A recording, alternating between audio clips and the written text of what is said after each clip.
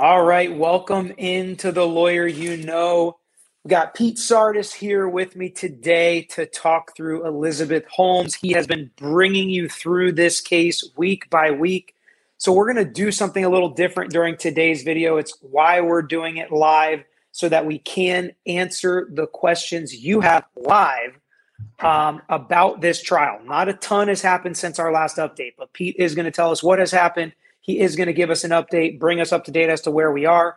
I'm going to go through some of the questions that I've been asked about this trial to get Pete's input on them and talk through some of the things that are in people's head about why are they arguing about this? Why is the schedule like this? So we'll talk through a little bit of that. And then at the end, once we've gone through our spiels, we will get to the questions in the chat. So any question you have about this case, get into the chat, post the question there. I'll put it up on the screen and we will answer it the best that we can. So Pete, why don't you tell us what's happened in the last week in this Theranos trial? All right, not a lot has happened in front of the jury, but a lot of interesting things have happened. Just to do a quick recap, last time we left last week, Dr. Rosendorf, he was the lab director at Theranos. He finished his testimony, 6 total days on the stand. One of those days was direct examination by the government. The remaining days was all cross-examination by the defense. You know, I don't know if his testimony was as impactful as I think that the prosecution wanted it to be. But I'll tell you what is really impactful. Things are happening. We had another juror this last week tell the judge she cannot be fair and impartial. Her argument was that she's Buddhist and her religious beliefs ultimately affect her ability to reach a verdict because her faith apparently is about compassion, love, and forgiveness. And she can't, sit in judgment of somebody else. And she was very anxious about the possibility of having to send Elizabeth Holmes to prison. The judge tried to rehab her, but ultimately the government and the defense agreed to go ahead and strike her. So the judge brings in one of the alternate jurors.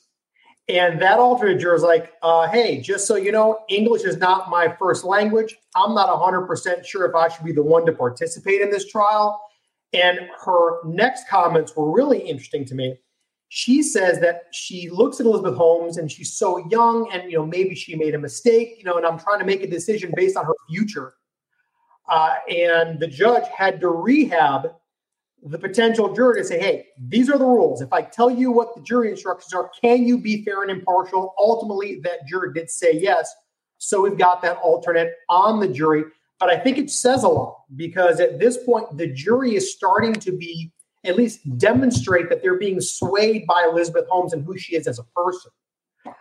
Other than that. So one of the things about the jurors, real quick, we've already gone through 3 alternate jurors. We have 2 months in this trial left. There are only 3 more jurors. So why don't you tell everybody what happens if we run through all the alternate jurors and then juror number 12, the last one that's left, has to be excused for some reason? What happens then? Yeah. Unless the parties have agreed to allow a jury panel of less than 12, which I will tell you is very rare. I mean, I've never done it in 20 years. I don't think we've ever seen it. But unless that happens, it's a mistrial. And they have to try this entire case all over again, pick a new jury, and do the entire show from start.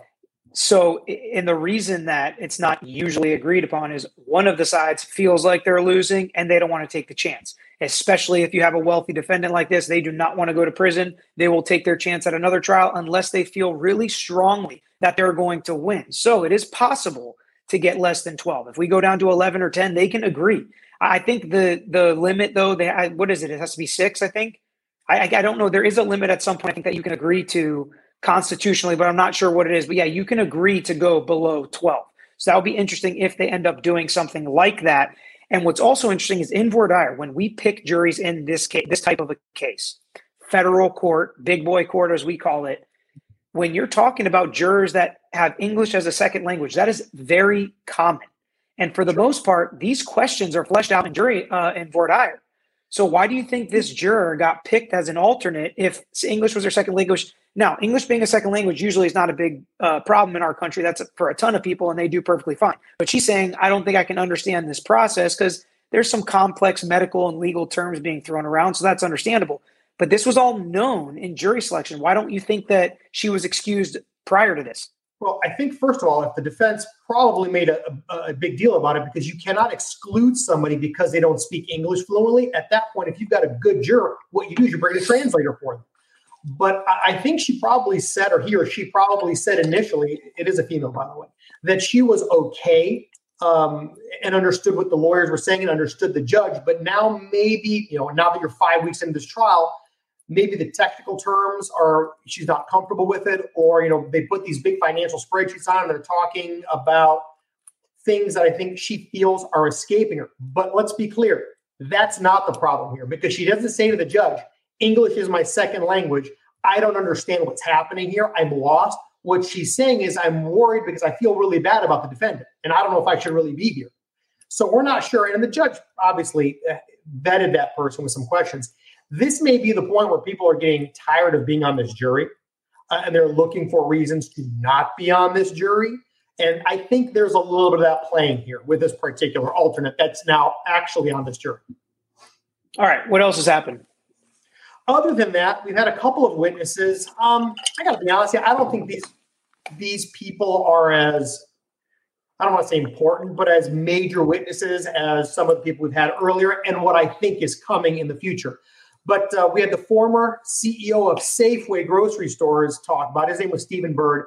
And his basic gist was, look, we work a deal with Theranos to put Edison machines into our grocery stores, kind of like the same way as Walgreens had done. It was somewhere between an $85 to $400 million deal. Safeway was going to have to invest $30 million to be able to put these Edison machines inside of their stores. And the part that he testified to, which I think is what the what the prosecutors are really trying to focus on, is in normal negotiations in these big corporations, and they happen often, there is whoever's negotiating the deal and then a team of lawyers behind those individuals. And those team of lawyers are always consulted in order to finalize what the agreement is going to be. This testimony, Mr. Bird's testimony, was that this is the first time in however many years he's been a CEO and has been negotiating these big deals, there was not a team of lawyers sitting next to or behind Elizabeth Holmes. She, from his perspective, appeared to be dealing with Safeway by herself and negotiating this deal by herself. From his perspective, he had his attorneys, his legal team. They spent hundreds of hours of due diligence trying to, figure out how to make this joint venture work. Ultimately, it never happened. In 2015, they abandoned it because he says they were frustrated because they were not able to really get confirmation that the Edison machine was working and that they could do this thing. And interestingly enough, they did the exact same thing that I think a lot of the companies that were vetting deals did. They put their own personal, their people inside of their company, and they did a finger prick, and they, and they tried to test their blood, and they realized that the results were not good. So there was a lot of conversation between Safeway and Theranos through Elizabeth Holmes specifically about whether or not this was going to work. On cross-examination, something that the defense did touch on was, at some point, Safeway's stock price was like $19 a share.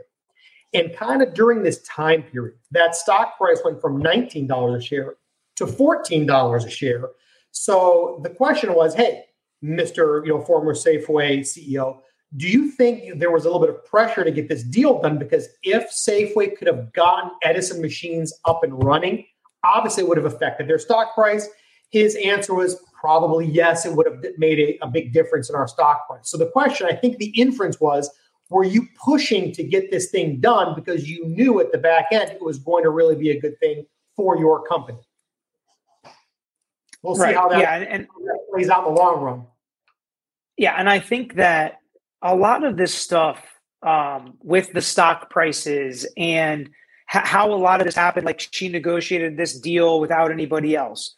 Some of it may seem irrelevant, but a big question in this case is who is in control?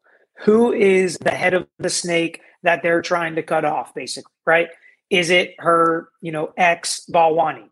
Is it Rosendorf, who we've heard a lot of, and he was kind of running the labs? Seems like her lawyers are kind of pointing the finger at him. Or was it Elizabeth Holmes? That's the big question. So when you see Mattis and you see this person and you see Rosendorf all say, she was the queen. She was the one doing everything. Everyone answered to her. She was so charismatic. She was the head of the snake. That's why they're doing it. They're trying to prove she was in control because one of her defenses is it was Sonny. He put the pressure on me. It was poor little old me. I was ignorant. I didn't know what was going on. I was just a good face and salesperson. That's all I was doing. I didn't know any of the science. They were lying to me too. So one of the big questions is who is in control? That's why they're focusing on stories like, almost like legend type stories of this $1 billion deal that she negotiated herself without lawyers. It's so unusual. Nobody does that. That's why those types of things are relevant, I think. And that's why they bring them into a trial like this. Now, the fact that she's vegan and had a weird, food choice that people would restock, I have no idea what the relevance is of that. But sometimes stuff like that comes into trial. What else we got? The other thing is, and this has not yet developed all the way, Wade McQuillan is the former finance chief for Walgreens. He took the stand Tuesday afternoon. By the time we're doing this live, he hasn't actually finished his testimony, so I don't actually know what's going on yet. But the 10-cent version is this. He's the former financial chief for Walgreens. He is the actual person that cut the deal with Theranos back in 2013, which was supposed to put the Edison machine inside of all the Walgreens stores. And if you remember, and we did this on a couple episodes back, apparently the machines failed. The testing that they did internally, the results weren't coming out to the point where Walgreens pulls the plug and invalidated all of the testing that they had produced on that Edison machine company-wide. Only about, I think, 90 stores, if I'm not mistaken, actually had one of these in it. But regardless, they invalidated all that stuff. I think he's going to be a crucial witness. I think the prosecution thinks he's a crucial witness because he's the actual guy sitting across the table from Elizabeth Holmes trying to put this together. So he's going to, I think, testify for us, similar to what the CEO of Safeway told us, that she's the one that's actually making the deals, or from his perspective, she is the one that he's communicating directly with, and there's nobody else but her communicating back. But we'll see how that goes in the next few days. So one of the big things about this is you're a guy that can tell a good story, right? Something we always talk about. And a lot of times there can be embellishments in the story that make it funnier, that make it larger than life, right? That's something that's funny. It's something a lot of people do. Well, it's also commonplace in Silicon Valley, right? Where I've got this new startup, I'm groundbreaking, I can do something nobody else can do. That is a story that is told every single day to investors to try to get them to invest money. We see it if you watch Shark Tank. You see them talk about the stuff where some of the sharks are like, that's impossible. I don't think you can actually do that. You've got to prove it to me. Should other startups in tech or biomedical stuff that are trying to be groundbreaking, right? Should they be afraid when they see a trial like this? Because if you listen to the opening statements done by Holmes's lawyers, they talk about she did not intend to do this. She was trying to be groundbreaking. She was pushing this device. She was trying to provide medical care for people who could not afford it. Either they were poor or did not have insurance. So if she could create this machine that allowed a cheap way basically for them to test for these serious diseases, she could save lives. That was her goal. That's what she wants to do. Now, along the way, maybe it snowballed. Maybe she got some bad advice. Whatever may have happened, maybe she embellished a little bit. How do you think it's going to affect Silicon Valley as a whole? And do you think it's going to slow it down at all? Because as we know, when looking at this, there are billions of dollars at stake. I think this trial could fundamentally change the way Silicon Valley works. It can also fundamentally change the way venture capital is invested in this country. Now, if this goes well and she's found not guilty of all charges, I think it's going to bolster Silicon Valley's fake it till you make it mentality. And they're just going to go out there and say, look, we're not going to get indicted if our statements aren't 100% true, or if we got a little stretch here and there. On the other hand, if she is convicted of fraud, I think Silicon Valley and all of these big investment firms are going to take a step back and say, hold on a second. We may have to do more due diligence to the point where if you're saying it works, you got to prove to me that it works, not just in concept, but in physicality. And I think that's going to be a big deal. A lot of these companies, especially tech companies and these types of ventures, I don't think that the technology works the way it's supposed to work day one. I think that's why you need the investment. It works in concept, but you need that money to kind of vet it out and clean it up and get it to work the way it works. Tesla's a perfect example. Here's a company that for 20 years didn't make a profit. And, the cars weren't working the way they were supposed to be working for a long time. And now they're spot on. So it takes time to do this stuff. We'll see. But I'll tell you, every eye in Silicon Valley, every eye in venture capital, all these big banks that put these deals together are eyes on. So, yeah, and I think that this could also have other effects where startups that go bad or stuff you invest in doesn't work well, everybody's going to be looking to point the finger to fraud. This is not the first time investors have thought they've been defrauded out of their money when somebody comes with a groundbreaking idea and it doesn't work out. But there's a big difference between your idea not working out or not being profitable, or like Tesla, where it wasn't profitable at first, or maybe this is not like Tesla, but people don't want your product, or you're not filling a gap in the market like you thought you would and like you told investors you would. But that is not fraud. So when people talk about, and in this defense lawyer that says in the opening statements, she's a good person, she wanted to help people, that's what her heart was. Some people could say, that's irrelevant. Why does he get to argue that? That has nothing to do with this criminal case. You're not supposed to have sympathy. Some of the jurors are saying that they have sympathy for her based on her age and based on the fact that they think she's a good person. But that is relevant, Pete, right? That is relevant to fraud and wire fraud charges. Why is that? Why is it relevant? Intent is the key to this whole thing. Did you intend to commit fraud? Did you purposely provide misinformation knowingly with the intent of having other people act based on your information? And that's what a fraud case is. It's not the machine didn't work. It's, oh crap, I know it doesn't work, but I've got to tell them that it works so that I can keep the machine, no pun intended, keep the thing moving forward. So, and here we go, straight from the indictment. Count 1, conspiracy to commit wire fraud against doctors and Theranos patients. Elizabeth Holmes knowingly and intentionally conspired and agreed together with Balwani and with each other to commit wire fraud. Knowingly and intentionally. That's very important. That's in count 1. That's in count 2. That's in count 3. Then when we get to the wire fraud charges that are the additional charges, it talks about for the purpose of executing the material scheme and artifice to defraud doctors and patients, and for obtaining money and property from patients, doctors, and insurance companies by means of materially false and fraudulent pretenses, representations, promises, and material omissions with a duty to disclose. That's why that's so important. She had to knowingly and intentionally cause this fraud. She had to make materially false representations that she knew were false, okay? It's not the same thing if somebody says, yes, this is right, and somebody else is giving her doctored reports saying, look, they're all working great. Go sell it, Elizabeth. Go sell it. Go sell it. That's different. She is not defrauding people. She's not intentionally and knowingly doing this. She's not making materially false statements. Now, we don't know if that's the case, but we can think like prosecutors and we can think like defense lawyers. So sitting here with our defense lawyer hat on, those are the arguments, right? I mean, those are the arguments that she didn't know about this fraud. She didn't intend to do this. She didn't make materially false statements. What have you seen in the testimony so far that the defense lawyers can try to use to show that? The biggest tool at this point the defense has is to look at the particular witnesses the government's putting on there and try to chip away and create reasonable doubt. And here's what I mean by chip away. They put this witness on the stand. He runs a lab. But wait a minute.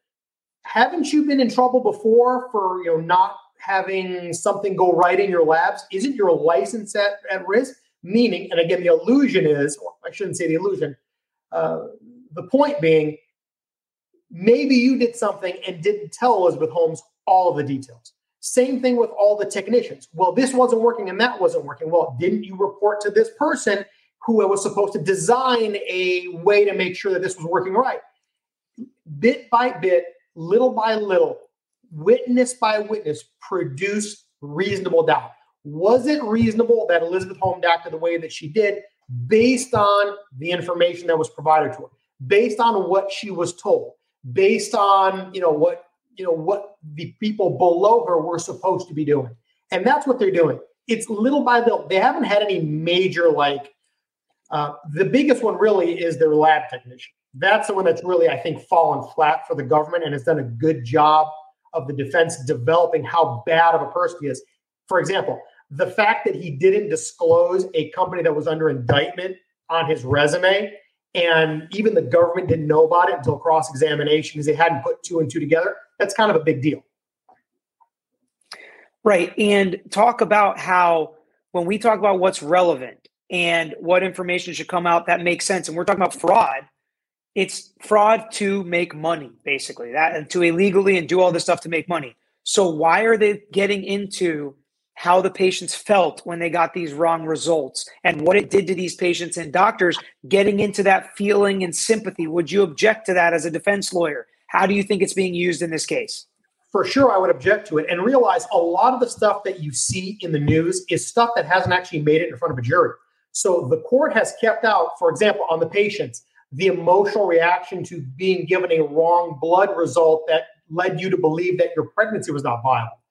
The judge let the witness testify to, I got a blood result and it said my pregnancy was not viable. I went back to my doctor. We did other blood work that came back totally different. I have a baby. He didn't let her testify to the emotional distress. But you have to understand that there are two counts that are just for conspiracy, for conspiring against each other. The rest of the counts are substantive counts, meaning that it's a specific counts against the doctor, for fraud against the doctors, for fraud against the patients, for fraud against the investors. And that's why those counts are broken down individually. I think that what you're going to see is that emotion is going to be the defendant's Achilles heel. If the jury feels bad for all the people that were involved outside of Theranos, she's sunk. If the jury feels bad for her, the defense can pull this off. And there are literally jury instructions that say, do not let sympathy for either side come into play here, right? And this is why, because they don't follow the law. Okay, do a little differentiation for me, because I know we've had cases like this, right? Where the results do matter. And the way the person feels after they're given incorrect results do matter in civil cases, because damages are an element of that civil cause of action. So talk a little bit about the difference, because we've had that, the wrong test results case where somebody thinks they have cancer or an STD and it affects their marriage and they get a divorce. That all is relevant to a civil case, but not to a fraud case when we're talking about money here.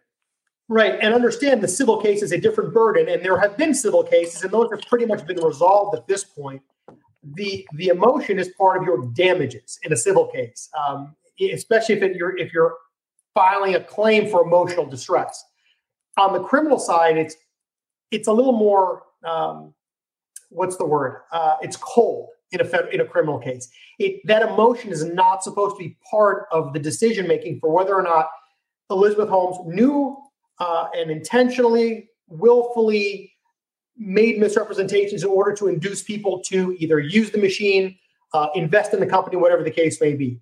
So yeah, on the civil side, emotion is a big part of it because it's part of your damages. On the criminal side, the damages are going to be the economics. What money was lost, what investments were made that otherwise would not have been made. There's no other way to really quantify damages in this criminal case because it's not a murder trial. It's not about whether somebody lost their life or not. They haven't charged any of that. Right. And I think people are often confused or wonder why prosecutors charge what they charge. But they charge the most severe crime that they think they can prove and convict, right? That's what they're looking at. Okay, so I've seen some articles about how some weeks there's only 2 days of trial or 3 days of trial.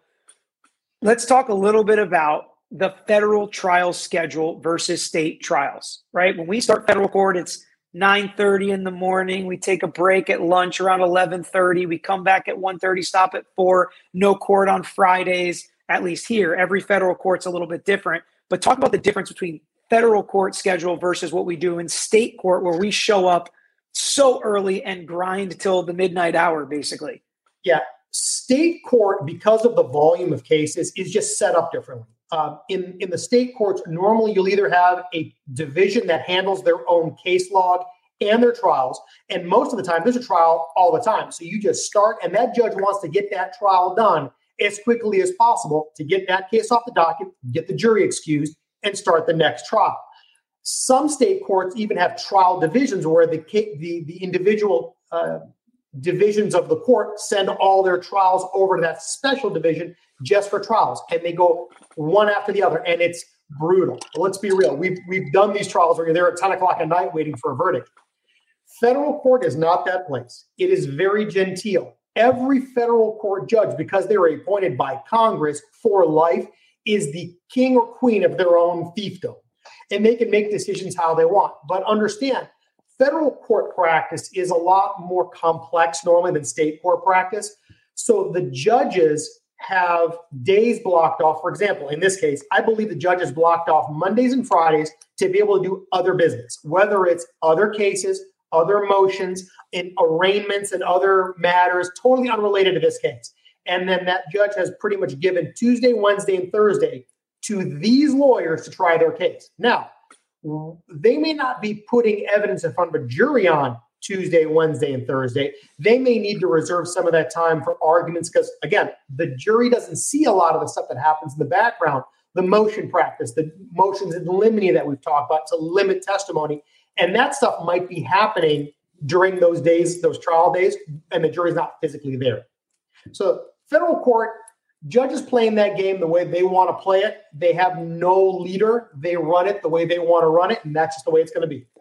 And most of the longest trials we've had are in federal court. Those are most of the multi-week or multi-month trials we have are in federal court. State court, if you can't get it done in 5 days, then a lot of times it's really hard to get a 2-week docket. Federal court, they're usually month-long dockets. And that's why. All right, we are going to get to some questions here. So if you haven't put your question in the chat, now is a good time to do that. I'm going to start up at the top and we'll work our way down. Any super chat questions will get priority. Let's talk here with Cal, who's asked a few questions. The number one question on my mind, what if Elizabeth Holmes runs away and flees to a non-extradition country overnight? How does that work if a criminal defendant does leave in the middle of trial? Listen, it's happened before. We had a case years ago where the defendants just disappeared overnight and the judge continued the trial with 3 empty seats or 4 empty seats where the defendants were seated. The reality is this: she's on bond, and in federal court, for the most part, you don't actually have to post money, but you have to give some assurances that you're going to show up.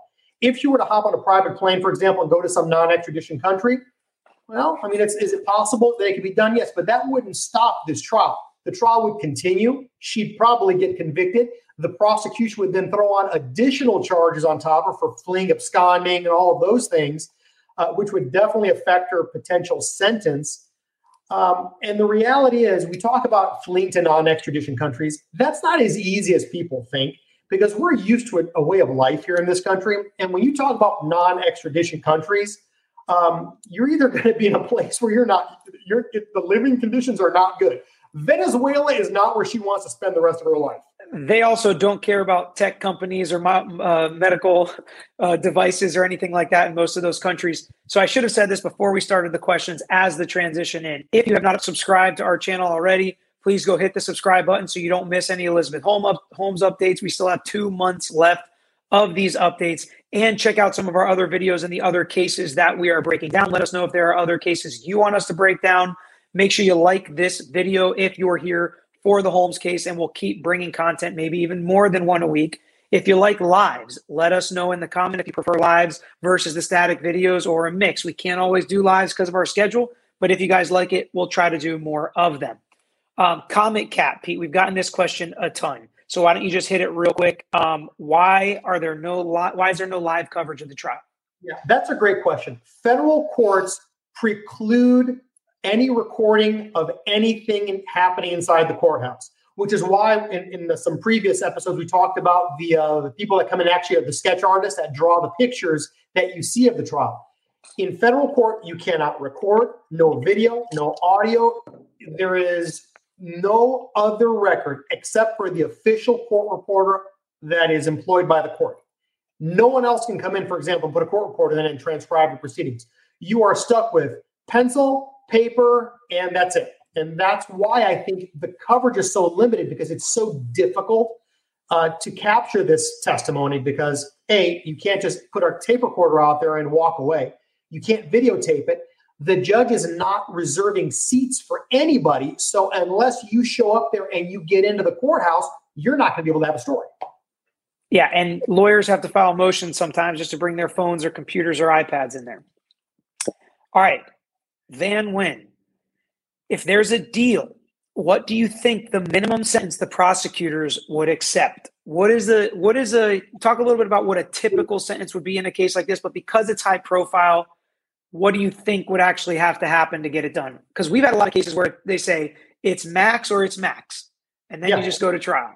And that's very normal in federal courts. It's, if you want to plead, these are the terms, you basically are giving up the world, and we'll give you a sentence, what we feel is fair. The statutory max on these is 20 years. I think that the chances of Elizabeth Holmes making a deal mid-trial are probably slim. Has it happened before? Absolutely, it's happened before. But she's probably looking at 5 years in prison. I would be shocked if the government would agree to anything less than 5 years in prison. It may be more like 10, because in the sentencing guideline, which is the book that the federal courts use to determine what a reasonable sentence is for a specific offense, the loss amount is something that is taken into consideration. Well, you're talking about hundreds of millions of dollars of investment here.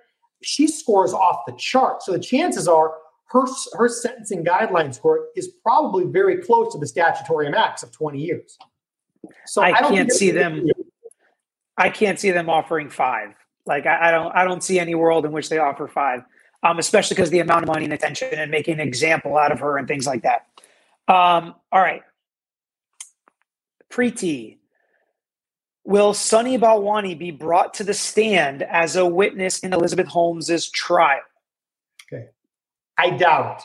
Technically, can he be called as a witness? Absolutely. But because he's a defendant in this case, because he's a co-conspirator, he has a Fifth Amendment right, and the government isn't going to call him to put him up there for him to take the fifth on every question, meaning our Fifth Amendment right against self-incrimination. The defense can't compel him to testify and violate his Fifth Amendment right. So chances of him actually showing up at this trial, slim to zero. Yeah, because he would just take the fifth. Why don't you talk a little? Hold on a second. Unless, of course, the government gives him immunity, at which point it's on. At that point, though, he's made a deal. And that's the only way I could see a 5-year type of sentence coming out of this for either one of them if they're willing to testify against the other. It sounds like Elizabeth Holmes was willing to testify against him. I don't think that deal was offered to her because I think what do you think? Watching this trial, do you think the government thinks she is the head of the snake, he is the head of the snake, or both of them? What do you think? No, I think if you look at the indictment, in federal cases, the indictment has the order of culpability. So when you look at Elizabeth Holmes and Sunny Balwani, those names aren't there just randomly. They're there purposely, which is the way the government believes these two individuals fall into the hierarchy. Elizabeth Holmes is first. So they believe, the head of the snake, and Sunny Balwani is right there, close second. That's the government's representation. Another question from Preeti here. What about the destruction of the SQL database containing the quality test results? Isn't that destruction of data illegal? Will that come into this trial, do you think? It's already come into this trial. The fact that the data no longer exists is already out there, which is why they needed to put some of these witnesses that basically copied some of these emails and data for their own purposes, because they thought they were going to have everybody pointing the finger at them. That's why those people are important in this trial. The fact that the database was destroyed, is it illegal? Only if the documents and the database were under subpoena and there was an order to maintain and preserve. If the destruction of the data happened the way that has been represented, which was it was part of our normal course of business plan and normal course of business, and we destroyed it, you can't stop you're not obligated to keep everything for eternity unless the government tells you have to keep it. And they can make inferences that, they destroyed this. If we could have only seen all the damning evidence that was on it, they can make those kind of arguments if the judge allows them. Let's listen to Melistasi here. Everybody like the video. Okay, so Barbara, we answered this. The trial is not on TV. All right, here's a good question from Feed Your Head. Will the jury be shown all the press interviews where Elizabeth claims technical expertise and to be the inventor of this device? I believe that you are going to see a lot of that stuff, and you're going to see it, and it's going to be presented as it's hearsay technically, but these are statements of the defendant, which is a specific exclusion to our hearsay rules. Hearsay being an out-of-court statement that is offered to show that it is true.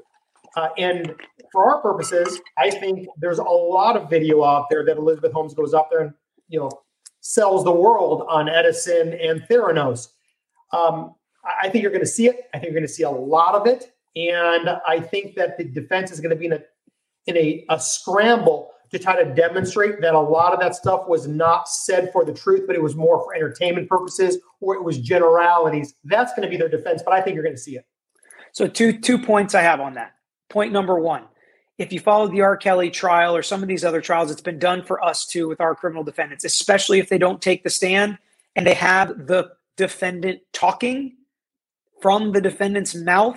That goes a long way with the jury because they don't get to see him on the stand. So if they actually hear the defendant's voice saying things, it has a big impact. And a lot of times, public media videos and things that are recorded of the defendant being played can be a huge piece of evidence in a case, especially if the defendant doesn't testify. Point number two is a question for you. Knowing somebody who's a pharmaceutical sales rep who has a certain education and she is able to speak intelligently about what she sells, right? That's not what Elizabeth Holmes was, but I think there is a parallel there. She wasn't just some saleswoman, right? She had some knowledge about this. And I think that's what's important about these interviews. So talk a little bit about how it's not the same thing as a marketing rep talking about a widget. Right. There are SEC, the Securities Exchange Commission, and FDA, the Food and Drug Administration. They have rules about what you can and can't say, which is why in the U.S., when you see a commercial about any pharmaceutical, it has all the list of possible side effects, that could potentially happen, and see your doctor, and this is not advice. All of that happens because of the rules that the federal government imposes on this industry. I think the issue is when you're a salesperson and you go out there and you're just selling your widget, that's one thing. And sometimes salespeople are expected to kind of embellish a little bit, but this is the person who is touting themselves as the developer of this technology. And she has gone out there and she has poignantly said, this is what it does. This is how it works. We don't use third-party software. We do all of our testing in-house and we get valid results. Those are huge statements because from a perspective of FDA, those are promises that you have to be able to substantiate before you can say them. And in fact, in the pharmaceutical world, you'll see that in the training for a lot of the pharmaceutical sales representatives, the company will actually limit what you're allowed to say on certain topics and make those sales reps provide the phone number to certain specialists in the company that are allowed to talk about certain topics. Same thing with the SEC. If you remember General Mattis, when he was going to go on the record with the New Yorker, and he said, what am I not allowed to talk about? Don't talk about the topic of our Edison machine does all the tests by itself. Well, I wouldn't do it anyway because I don't know anything about it, but wouldn't that be what you want to tout? And that's why he was questioning it, not because he was going to testify to it or speak about it, but because from the company's perspective, that material is exactly what they had told all the investors and all of the, the people outside of the company to get them to buy into this. All right, let's see Pura Vida. Does Elizabeth Holmes have any witnesses to testify that she was abused by Balwani, doctors, documents? How important is this to her defense? So they haven't started their defense's case in chief yet, but what do you expect? Do you expect some evidence to come out of that? The judge has already allowed the defense, if they want, to be able to elicit testimony from a medical doctor to talk about, and I'll just call it battered spouse, battered girlfriend, battered significant other syndrome, and how Elizabeth Holmes' conduct falls into that. The question is, will they put on defense? You're not obligated to put on defense as a defendant. You can just sit there and twiddle your thumbs because it's the government's burden to prove a case. But I'll tell you, I think in this case, they're going to put on a defense. I can't tell you who they're all going to put up. They have witnesses. There's a humongous witness list that lists doctors, investors, media personalities, journalists, all on the defense witness list. So Pungai Fungi has a couple comments here. I can't put it on the page because there's some profanity in it, but I'll read it. First off, they said, if you plead, you get a guaranteed jail time, but it's usually shorter. If you go to trial, you get a chance of being acquitted. But once you're found guilty, they'll throw you in the slammer for a long time for court costs of convicting her. Okay? That's a true statement. I'm assuming this is a non-lawyer, Pete. So let's educate the non-lawyers on if that's how legally it's supposed to be. Realistically and practically, that is what happens. Sometimes you are punished for executing your constitutional right to a trial by jury. But is that legally how it's supposed to be? No, you are supposed to have the right to trial by jury, and that execution of that right, the fact you choose to do it, is not supposed to be held against you. Except you can get credit for not executing your right for trial. And in federal court, there's actually in the sentencing guideline, there's acceptance of responsibility is an entire section of how you can reduce your sentence. So you accept responsibility for something, meaning I plead guilty, I don't make you go to trial, I save the government the expense. They reduce your sentence just because you did it. Yeah, and they don't call that not going to trial. They call that acceptance of responsibility, right? Because you shouldn't get credit for not going to trial, even though you do. And it's really unfair in the process. And one of the things we have some TED Talks on in our office and argue about, we should have a right to go to trial and see what a jury says as opposed to pleading to something that you didn't do. You know, if you feel that way as a defendant, but sometimes the risk is just too great, just like Pungai Fungi said. If you go to trial and you lose, you will get hammered for that most of the time. And it's really unfair in my opinion. All right, Lucia, 330 watching, only 50 likes. Can we increase the number of likes for our real lawyers here? Yeah, can we increase that number up? All right, Brooke Green, does the fact that 2 jurors say they couldn't convict Elizabeth give any clues into how the jury is swaying or what the verdict could be? And let me add to this question. Do the other jurors know why those jurors were excluded or dismissed? Yeah. So, number one, no, the other jurors do not know what's going on. They know that something is up because the juror that was excluded indicated that she was having issues. But that whole discussion about why you have issues, can you be fair and impartial, doesn't happen in the hearing of the other jurors because you don't want to taint the whole jury. But I think what you're seeing is something that's normal. I think jurors, they're told in the jury instruction that they're not supposed to make a decision about the case until the conclusion of all the evidence. They're told they're not supposed to talk about the evidence until the case is concluded. But they do. And I think that some people are talking right now, and some of the things that the jury is starting to feel are some emotions, whether it's emotions for the defendant or emotions for the victims is person by person. But, you're seeing at this point 2 jurors, one's gone and one's in, that both have expressed that emotion of tending to be pro-defense more so than pro-government.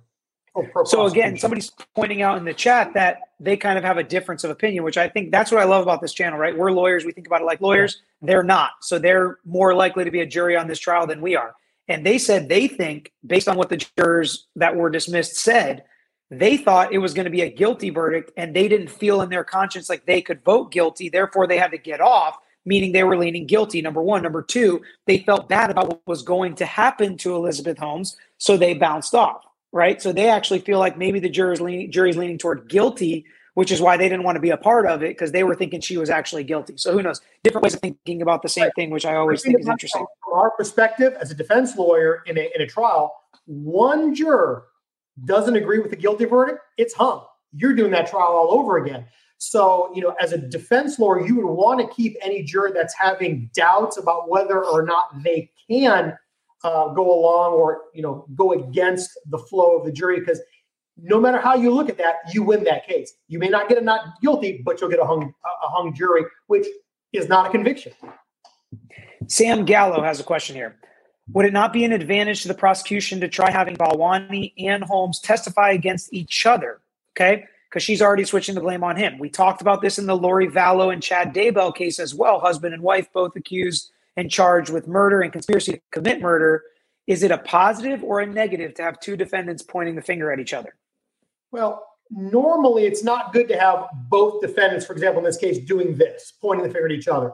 Because well, first of all, it causes a major issue because now you have inconsistent defenses, which is why these cases get bifurcated and separated from each other.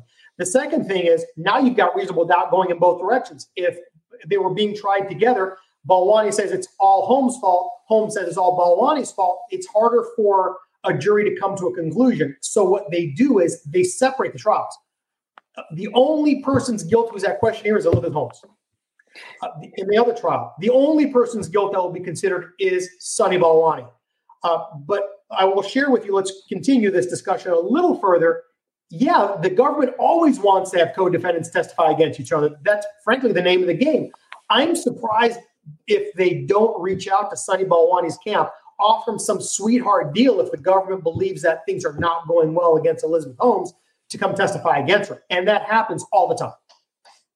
Right. And because they have to prove each count against each defendant beyond a reasonable doubt, sometimes the defendant saying it was all him or it was all her can create a reasonable doubt for both of them.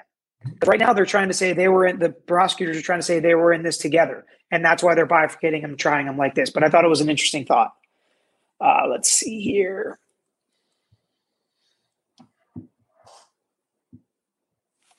So, Stefan, isn't the motive of Holmes an important aspect to consider in this trial? Why would she willingly sell useless machines if it is becoming evident very easily that the machines are crap? Yeah, motive, I think, is the key to this whole thing. From your perspective, what is her motive? Well, there's two motives. A, money, or B, if I can keep this thing moving long enough, chances are we can make the machine work and we will eventually be able to keep our promise. That's the government's perspective. That she either did it for the money or did it because she was hoping that eventually it would work. But in that hoping it would eventually work, she misrepresented what the truth was. Yeah, I think that's the big deal. It's just either way, she was doing this for money, fame, to climb the ladder, and she was faking it till she made it, just like you've been saying this whole time. And I think that's the problem here, right? And that's why they're saying, the defense is saying that's not really her motive. Her motive was to try to help people, and she's still trying to do that, and she's trying to perfect the machine. And, that's kind of something that they're going to have to decide.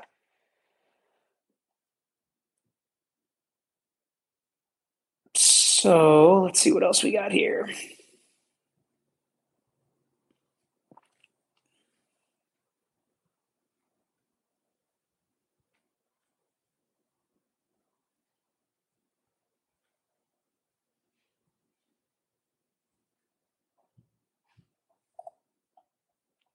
Pura Vida, speaking of motive and intent, doesn't the fact that people's lives were at stake make this bad enough, I think is what she's asking.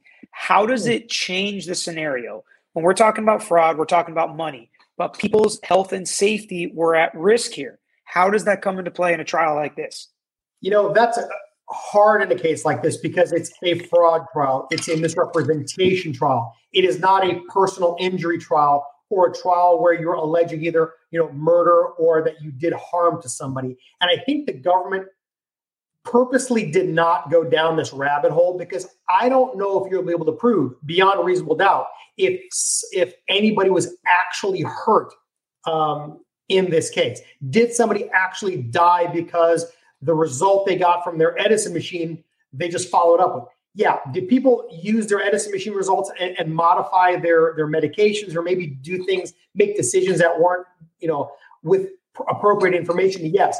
But the government would have to prove that somebody actually was injured and hurt because of this. And that's, I think, a road they don't want to go down. It's much easier to prove fraud and money stealing than it is to prove injury to somebody in a case like this. So Tony Wise asked a couple questions, very good questions. We answered a few of them in the beginning of the video, including this one. How do we think it'll impact the fake it till you make it culture in Silicon Valley? But I wanted to put this up there as well as this Lucy Pearl's tops. It's great to have an idea that may change the world, but putting it into practice is a whole other thing. She's in way over her head. How do you think, or is there any worry about this case stifling groundbreaking inventions, right? Because we have to worry about that. We want to promote and encourage people, the smartest people in the world, to create things that are going to make the world a better place. And sometimes that takes risk. A lot of times that takes a lot of money. So how can a case like this affect that going forward? Depending on how this case comes out, I think is going to be instrumental in the way that Silicon Valley and venture capital generally functions from now on in this country. And I think what you're going to see is the requirement, if Elizabeth Holmes is convicted, the venture capital people are going to say, we need to have exact specific affidavits that this is what your product does now, as opposed to what we want the product to be able to do in the future, because that's where the venture capital money comes in. Someone's got a great idea. They've got a startup. They think they can make this work, but they need the money. So they go to these humongous investment banks and get huge injections of capital into their company that gives them the ability to hire the scientists, whoever they need, to make the thing fully functional. I think fake it till you make it's the way that this has been, and I think everybody knows it up to now. We all know that that this high-tech stuff doesn't work right day one, which is why you need this money. But at least you've got a concept that we're working towards something, as opposed to we've got it, it works. Now we need your money to grow scale, which is really what the Theranos issue was. All right, we've got about 10-ish minutes left. Unless we have a ton of questions, we'll keep going for a little bit longer. But now it's time to get your questions in, and make sure you like the video if you're here and you like this content. I assume that's why you're here for the live. So hit the like and subscribe and follow along with us, and make sure you get in the comments if you have questions. Richard Wallace, can looks, demeanor, and likableness really have such a softening effect on the jury? From a lawyer's perspective, what do we think about that? Huge. The perceptions of the jury about the defendant are huge. And there have been cases, and I remember being in a trial with somebody, and at one point, one of the jurors raises their hand, the bailiff goes over, it's a federal trial, talks to the jury, and goes up to the judge. And what the juror was saying is, can the defense lawyer or the prosecutor please move from where they're standing, because I can't see the defendant? Not guilty verdict. Why? Because that juror was infatuated with this particular defendant for one reason or another and ascribed to that person. I'm going to tell you, likability, your looks, your whole persona is enormously valuable in front of a jury. A lot of times we do these mock juries or we do these test cases, and a lot of it has to do with how do you feel about the plaintiff if it's a wrongful death case or something like that, or a car accident. How do you feel about the plaintiff? What is it that you like or don't like about the way they sit, the way they act, how they're moving around? Because all that stuff is so important. And we as lawyers, as trial lawyers, have to worry about what the jury is going to care about. Now, it shouldn't matter, right? It shouldn't matter what you look like, if you look professional or not, how rich, poor, whatever. But we are up against a jury, and we have to fight for our client to get the best result. And that jury is the one making that determination. And remember, the human element, you can't take that out of this process, because you've got 12, in this case, jurors in a federal case that you have to either convince if you're the government or put a reasonable doubt in their mind if you're the defense. And you can't ignore the human factors, because that's really what decisions get made on. All right. Sapphire asked, would we represent Elizabeth Holmes as a firm? I mean, would we? Sure. The truth is, absolutely, we are lawyers. We represent our client's interests. We don't ascribe to, I never support doing something illegal, but in this country, everyone has a right to a defense. Everyone has a right to a lawyer to help them weigh the process. And that's what we do. Yeah. I mean, for us to say that we wouldn't take a financial fraud case, then we wouldn't be criminal defense lawyers, right? And I think that's kind of what it comes down to, is whether we don't agree with any of the crimes that any of our clients are charged with. But if there is a defense, we're going to put it on and we're going to represent our clients. I think you may have answered this already from Della Johnson. If she's convicted, what time could she serve? Yeah, the statutory max I think is 20 years, and I'll bet you she's going to serve. She could potentially serve every bit of that. A lot of people asking for our predictions of whether or not we think she's going to get convicted. We're going to hold that until a little later in the case. We got 2 months left. We're not going to jump the gun yet.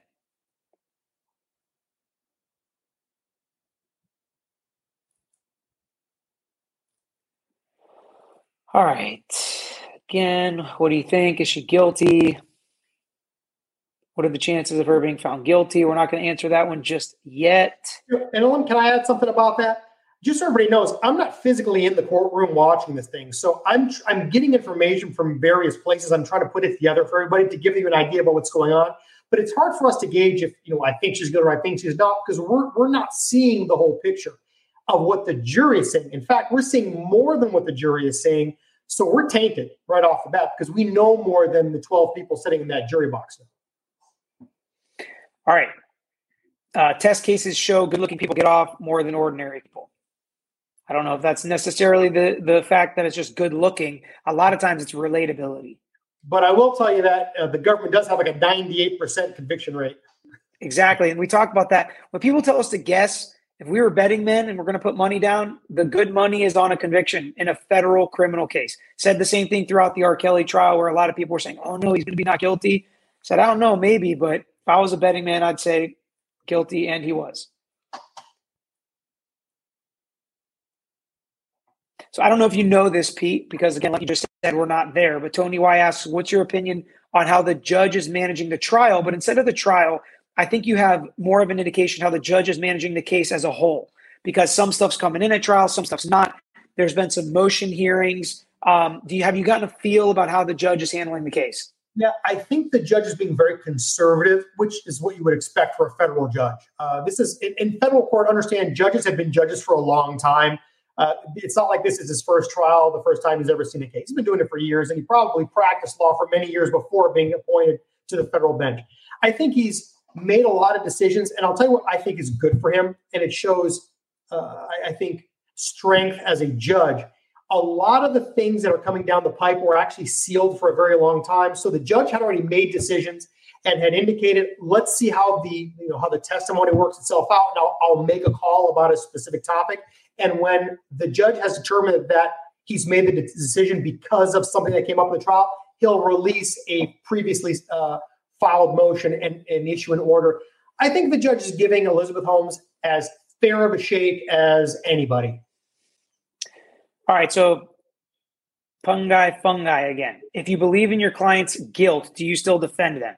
So I'm going to take a second here to plug another video we did with all four lawyers last week where we dove into this deep, talking about if a client tells us they're guilty, what we have to do legally, because we can't perpetuate a fraud in the court. We don't lie. We don't say something that's not true. We don't allow them to take a stand and say something that's not true. But we go into how we handle cases differently, whether the client said, I absolutely did not do this, like Elizabeth Holmes, who's saying I didn't do it, and you put on that defense, or if they say I did do it, whether or not you work towards a deal you think is fair, or what types of defenses you can provide. So that question was answered more in depth in a video on our page. Lawyer, go check it out and subscribe and take a look at that video. It's got a picture of all four of the lawyers at our firm on it, I believe. All right, let's see. John Tapp. It feels like the defense team's trying to poke holes and blame co-defendants. Damage control. Talk about that type of a defense as a criminal defense lawyer. And John, I think you're absolutely right. What defense lawyers do in some cases, I think this is one of them, is they're trying to produce reasonable doubt in the minds of the jurors. So what they're doing is they're taking every advantage to point the finger of guilt somewhere other than Elizabeth Holmes, whether that person be Balwani, whether that person be one of the prosecution's witnesses. That's the game plan at this point. Explain this real quick for Preeti. 20 years for one count, for all counts, and then also talk about consecutive versus concurrent if she is convicted of all these counts. Let me define the terms you said first. Consecutive sentences, meaning let's just say you're convicted of 20 years, 4 20-year counts, and they're consecutive. It's 20 years, then another 20 years, then another 20 years, then another 20 years. Concurrent sentences are when you have 4 convictions of 20 years, but you serve all of those sentences in the same time period. That's the distinction. Federal courts have a grouping calculation that gets done, again, in the federal sentencing guidelines. Like counts are normally grouped together. Most likely fraud counts and counts like this are all grouped, so you would not see consecutively sentenced counts. You will see concurrent sentences for all counts. And talk about how, I'm sorry, did you already say whether it was just for one of the counts or for her, each of the counts? Yeah, she has to be convicted. If she's convicted, the jury has to find guilt on every individual count that she's been charged with. And then whatever those counts are, the federal sentencing guidelines will group them together in some instances so that they will be sentenced concurrently as opposed to consecutively. These are going to be concurrent counts. Each count has its own sentence attached to it. Right. Okay. But they're served together if they're if they're concurrent. Right. But I think she's just asking, like, possibility wise, it's not 20 for everything she's charged with. Sure. It's multiple sentences on top of each count. Yes. All right. Let's see here. All right. We've got 5 more minutes-ish here. I'm scrolling through the bottom, see if there was any other questions. Okay, Susan Barron, why didn't she take the case before this one for abuse by boyfriend? Was there any indications ever? Is there anything in the past that she filed anything against Balwani prior to getting charged criminally? Yeah, that's a great question. I don't know if there's any injunctions between her and Balwani. I just don't know. It's not something I've looked at. I think that would be a great bit of evidence to have if you're going to raise a battered spouse or battered, significant other. But I think what the expert's going to testify to is normally when you have a battered significant other, they don't report that person because the stronghold from the battering spouse is so strong that it precludes the victim of the two from actually looking and seeking help.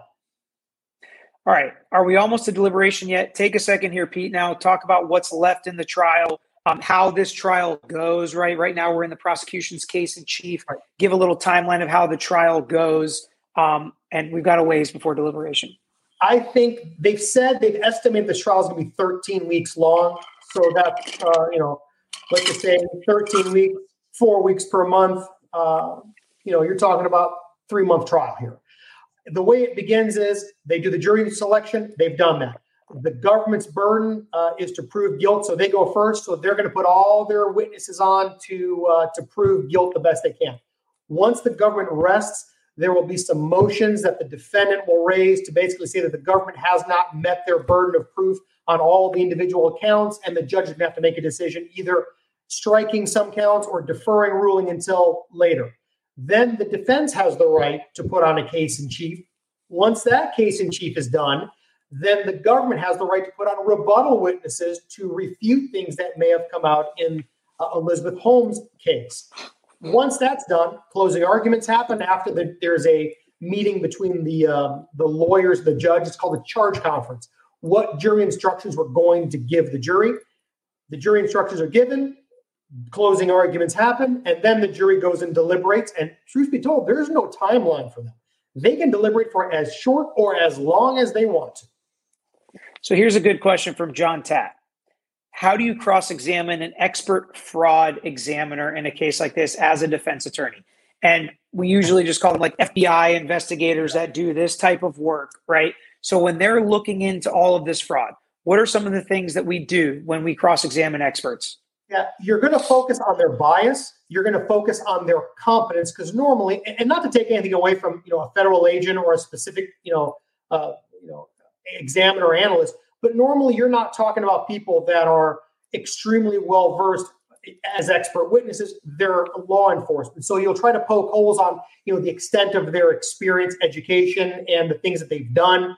You will try to find places where they could have done investigation where they didn't. So meaning you looked at all these records, you came to a conclusion. Yes. Did you look at all of these records? No, I didn't. Well, would it affect your opinion if you saw this document or that document? And they tried to poke holes in the effectiveness in the evaluations that those experts have done.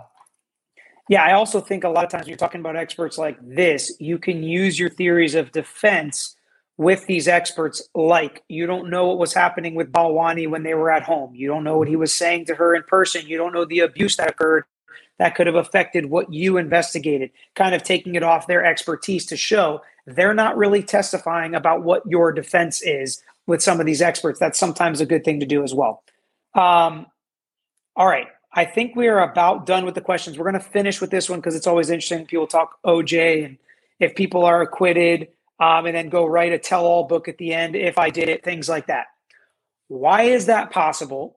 And how does it affect a defendant's guilt if they are found not guilty and then they go write a book that basically says, I did it, or if I did it, here's how I would have done it? Can they get tried again? The answer to that question is no, not in federal court. You can't be tried again. Once you've had your day in court, if you get a not guilty, it's over. They cannot retry you for that. In criminal. Charge. Criminal charge, right. Now let's talk about a second problem.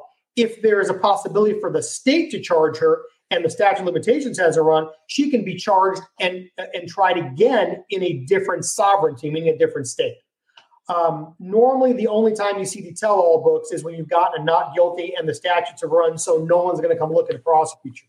But there's a part two to this. If you lose, the law says you cannot profit from your misdeeds. So you can't write a book as a tell-all after you've been convicted and profit from it. Yeah, there's all sorts of interesting things that can happen. So we're going to keep following this case, and eventually we'll get to what we think is going to happen, but probably not till later on. Pete will still do the weekly updates.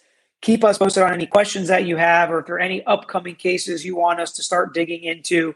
Make sure you subscribe to the page and like this video if you like the Elizabeth Holmes stuff. But for today, that's all we've got, an hour plus of answering questions and updating on what's happening with Elizabeth Holmes.